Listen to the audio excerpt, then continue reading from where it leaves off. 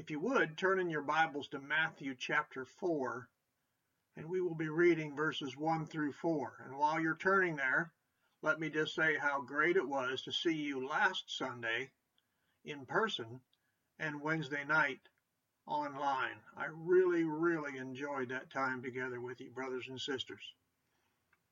If there's anything that I regret about this pandemic, it is how much time it has taken away from fellowship. All right, by now you've turned to Matthew chapter 4, and I want to talk about bread. Now, one thing I've learned using this program on the computer is I can't talk while I am changing slides. I'm not sure why that is, but it just mutes out. So let me go to the next slide now. I'm sure you've seen this billboard before, usually around Christmas time. Bread plays a major role in our lives and a really big role in the Bible itself. Now, I haven't seen this particular billboard, at least I don't remember that I have. Usually the one I've seen only has one little girl on it, and it looks like something from the 1950s, but still, it just is a beautiful billboard with a great message.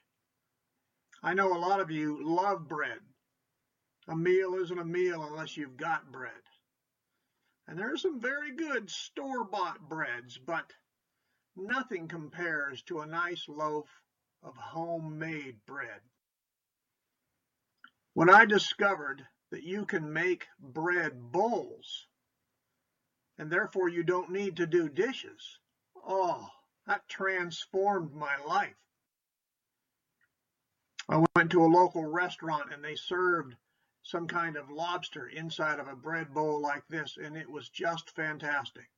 Now I know that at this point I've shown enough pictures of bread. You probably want me to hurry up and finish so you can go get something to eat. I understand that, and I'll go as quickly as I can.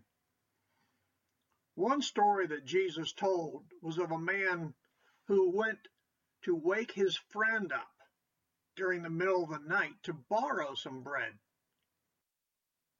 In Luke chapter 11, it says, "And Jesus said to them, which of you who has a friend will go to him at midnight and say to him, 'Friend, lend me 3 loaves, for a friend of mine has arrived on a journey, and I have nothing to set before him.'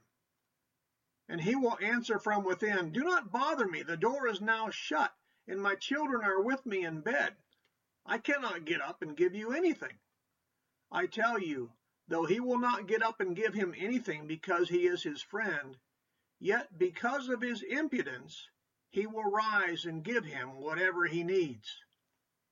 Now, we aren't going to be dissecting this story necessarily this morning to find out Jesus' meaning here. I just use this to illustrate how important bread is in the scriptures. It's mentioned all over the place.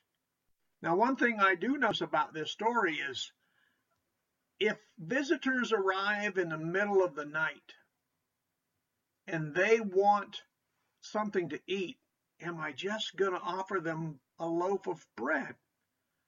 I've always wondered why his friend didn't come to him in the middle of the night and say, "Could you loan me some bread and some bologna, a little cheese, maybe some mayonnaise, that'd be good"?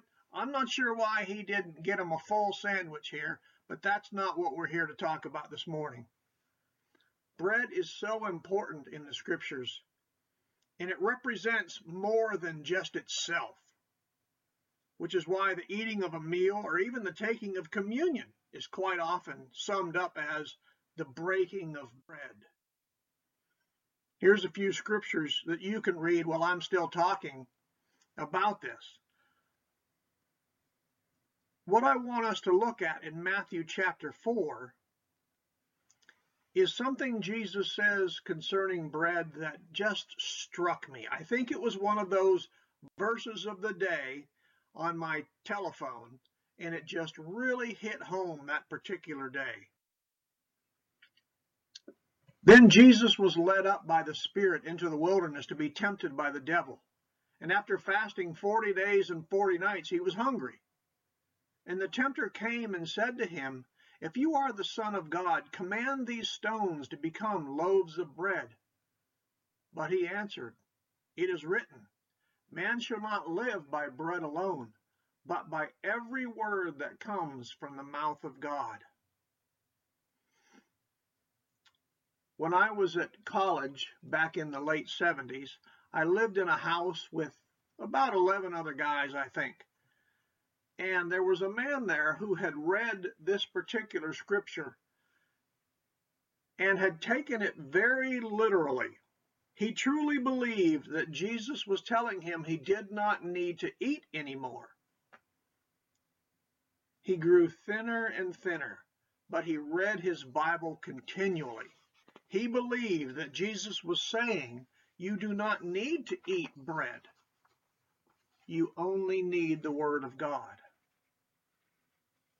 Now, did God create all the food necessary to feed an entire planet full of people and animals and then say, you don't need any of it, you just need to read your Bible? Common sense tells us this is not what Jesus is getting at here. Jesus himself ate and drank, and he even fed thousands. So you know, if the message here was that we do not need to eat, we simply need to read our Bibles, Jesus wouldn't have gone about feeding thousands of people. Now, we'll spend the rest of our time this morning in John chapter 6, so if you would, please turn there now. Jesus had just fed the 5,000 with 5 barley loaves and 2 fish. Now, here's a little side note. When you're struggling, perhaps financially, remember what God can do with so little and put your faith in him. His own apostles didn't see this coming. They looked around at the crowd, at the basket of food, and then at Jesus. How far will this go among so many? We know how far, don't we? Thousands were fed that day. They dismissed the crowd, and Jesus withdrew, knowing that the people wanted him to be their king, and they were willing to force him if necessary, according to chapter 6 and verse 14. After all, who doesn't want a leader who can feed you out of thin air? Wouldn't that be great? You think it's nice, perhaps, getting a retirement check or something from your government, or a disability check. Imagine if your leader can feed you out of thin air. If he can simply speak and fish are multiplied and bread is multiplied and thousands are fed. If he can do that, then getting rid of the Romans would be a walk in the park. So they wanted him badly to be their leader, and they were willing to take him by force. So Jesus withdrew from them. The apostles set off across the lake towards Capernaum, while Jesus joined them later on, walking across the top of the lake, a very famous story. You know it from John chapter 6, verses 16 through 21. The crowd figures out where they went, and they got into some boats to follow him. Again, why wouldn't you follow someone who had just fed thousands out of a small basket full of food? Of course you would. When they found him on the other side of the lake, they asked him, Rabbi, when did you get here? Jesus answered, very truly I tell you, you are looking for me not because you saw the signs I performed, but because you ate the loaves and had your fill. Do not work for food that spoils, but for food that endures to eternal life, which the Son of Man will give you. For on him God the Father has placed his seal of approval. Then they asked him, what must we do to do the works God requires? I apologize that my picture is over some of the words here, and I honestly don't have a clue how to move it around. I tried the usual methods and just couldn't seem to, so I'll fill in the words. They ask him here, what must we do to do the works God requires? Now, I want you to stop right here. What did they ask Jesus? They asked the question that is on nearly everybody's mind, especially those who are spiritually inclined. What does God want from me? What must I do to do the work that God requires? The next words you hear will be God's answer, and they should change your life forever. Jesus answered, "The work of God is this, to believe in the one he has sent." Remember last week when I spoke about how important it is for you to be able to answer that question, who do you say that I am? It's all well and good if you are worshiping with a congregation that knows who Jesus is, but because you're worshiping with them doesn't mean that you necessarily have any kind of relationship with the Father himself. So it's important that you answer the question for yourself. What you believe about Jesus Christ is the foundation upon which you're going to live out your faith. If your heart isn't into exercise or eating right, your life is going to show it. If you have mixed feelings about anything, your life is going to show it.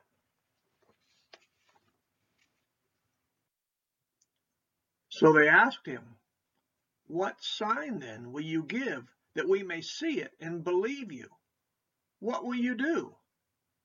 Our ancestors ate the manna in the wilderness, as it is written, he gave them bread from heaven to eat." What sign? Really? Have you so quickly forgotten? You probably napped the whole ride across the lake because you'd eaten so much bread and fish. The only thing Jesus didn't provide was a barrel full of tartar sauce.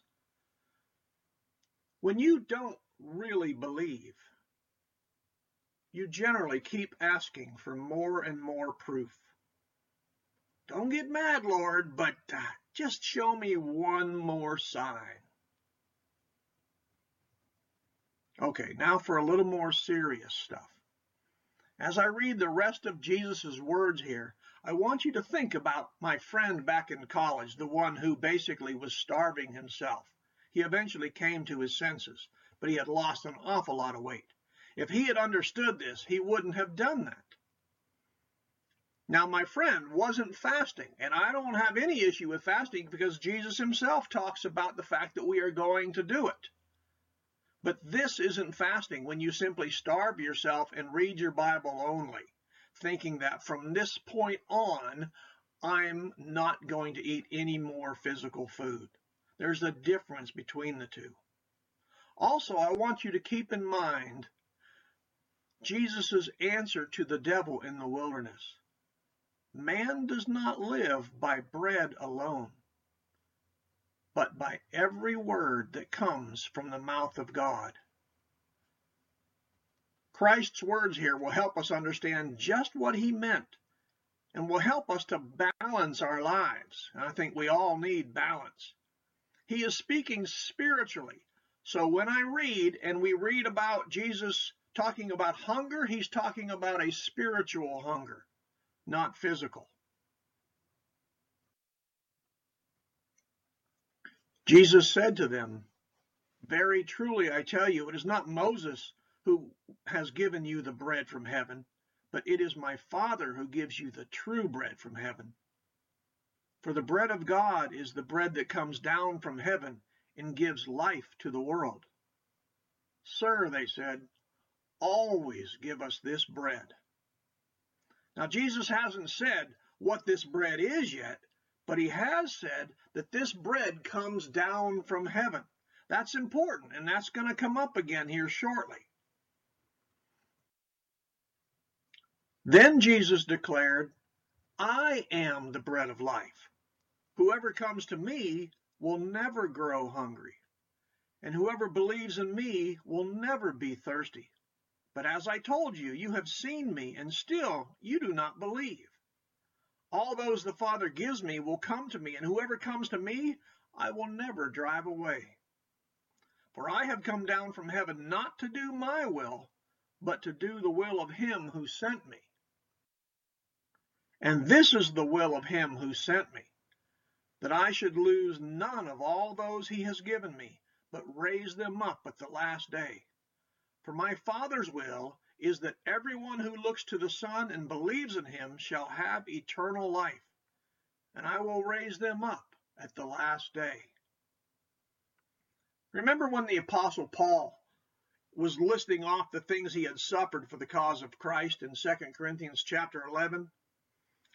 He was embarrassed, frankly, to talk like this, because the privilege of sharing in the sufferings of Christ is far more than the suffering itself. And so he wasn't really boasting, but he felt it was necessary to make his point that he mentioned these things he had suffered. And one of the things he mentions is that he was often without food. Now, Jesus isn't talking about always keeping us fed physically. When he says we will not hunger or thirst, he's not talking about physical food and drink. If that was the case, Paul could not have said, I was without food on many occasions. Jesus is speaking about satisfying that deep spiritual hunger that you read about in Matthew 5 and verse 6, where Jesus says, Blessed are those who hunger and thirst for righteousness, for they shall be satisfied. Most people think that there's more to life than what we see with our eyes. We desperately want there to be more than what we see. Just look at our movies, our entertainment, and see that we want there to be some kind of superior life form out there somewhere. We don't care what it is. It can be an alien, it can be a ghost, it can be a superhero, they can call themselves gods. We don't really care, but we want somebody to see the injustices that are going on our planet and punish those responsible, and hopefully right now. We do have a spiritual hunger. And Jesus Christ says, whoever comes to me will never go hungry. You've tried fulfillment or finding fulfillment in your job, worked yourself to death. Maybe it was in the owning of nice things. You just kept buying things thinking, if I had that one more thing, I will be happy. Maybe you looked in astrology for some kind of message from above. Maybe you drowned your sorrows, unfortunately, in alcohol or in the taking of drugs. Maybe you just love to surround yourself with a lot of people. Maybe all that noise will drown out the voices in your head. Or maybe you've gone the other direction and you've just abandoned people altogether and you're just living alone in a cave, fooling yourself into thinking that you are loved through meaningless relationships. I've always known that there was a God. I give my mother credit for creating that faith in me to start.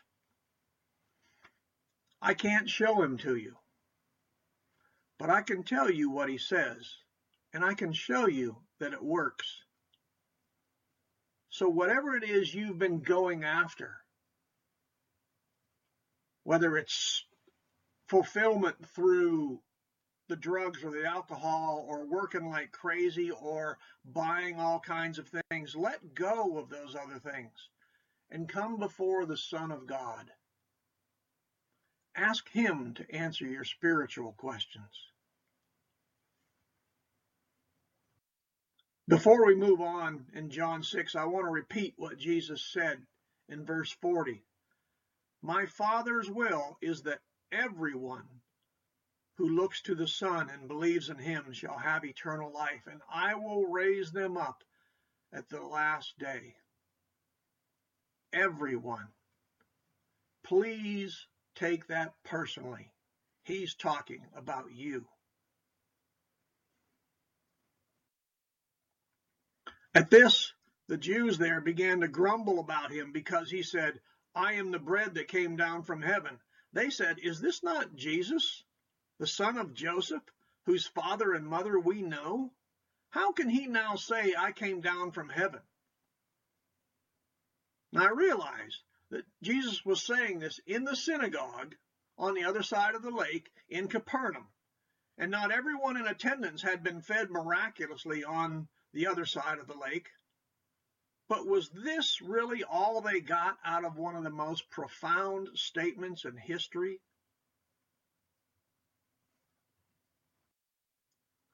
Jesus' reply is, stop grumbling among yourselves. No one can come to me unless the Father who sent me draws them, and I will raise them up at the last day. It is written in the prophets, they will all be taught by God. Everyone who has heard the Father and learned from him comes to me. No one has seen the Father except the one who is from God. Only he has seen the Father. Very truly, I tell you, the one who believes has eternal life. I am the bread of life. Your ancestors ate the manna in the wilderness, yet they died. But here is the bread that comes down from heaven, which anyone may eat and not die. I am the living bread that came down from heaven. Whoever eats this bread will live forever. This bread is my flesh, which I will give for the life of the world.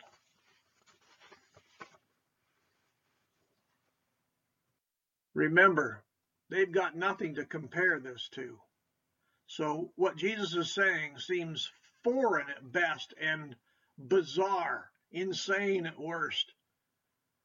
Then the Jews began to argue sharply among themselves, how can this man give us his flesh to eat? I just love that little guy there. He's as confused as the Jews were. How in the world are we supposed to eat your flesh and drink your blood? This is not normal conversation, Jesus. You may think that now would be a good time for Jesus to say, okay, I see you're confused. Let me clear this whole thing up for you and put it in regular language that you'll understand. But as we move on, you'll see it actually gets harder to understand. This next slide will be our last slide. This has been a long lesson. I apologize. Jesus said to them, very truly I tell you, unless you eat the flesh of the Son of Man and drink his blood, you have no life in you. Whoever eats my flesh and drinks my blood has eternal life, and I will raise them up at the last day. For my flesh is real food, and my blood is real drink. Whoever eats my flesh and drinks my blood remains in me, and I in them. Just as the living Father sent me, and I live because of the Father, so the one who feeds on me will live because of me. This is the bread that came down from heaven. Your ancestors ate manna and died, but whoever feeds on this bread will live forever. I know this has been difficult, this lesson. And it's not because I'm a real deep thinker or I'm a profound teacher. It's nothing like that. I simply wanted you to see what Jesus said and what he meant when he told the devil, man does not live by bread alone, but by every word that proceeds from the mouth of God. Jesus is the word that proceeds from the mouth of God. Man can stay alive physically for over 100 years by just eating bread alone. But he doesn't truly live until he encounters and understands and accepts the Word of God. Have you ever tried in your life setting your Bible down, just saying, never mind, Lord, and living without God? It's miserable, isn't it? Many believe that we should eat, drink, and be merry, for tomorrow we die. But Jesus came that we might have life and have it abundantly. Without Jesus, life is empty and meaningless. But you can have abundance and joy. When you come to know and submit your life to the Heavenly Father, you will know joy and peace like never before. Please let the Christians here at Lindsley Avenue tell you more. You can unload that heavy load of sinful junk that you've got built up in your life. And that'll free your arms to pick up your cross and follow Jesus. What we need you to do is let us know that you need our help. Give us a call or an email. You can go to the website or the Facebook page and you'll see that information there. And let us know how we can help you on this spiritual journey. We'll study the Bible with you so that you can see for yourself this isn't just some man-made idea, but this is God speaking to you. I hope this lesson has been helpful, and I look forward so much to being able to see you in person again. May God be with you.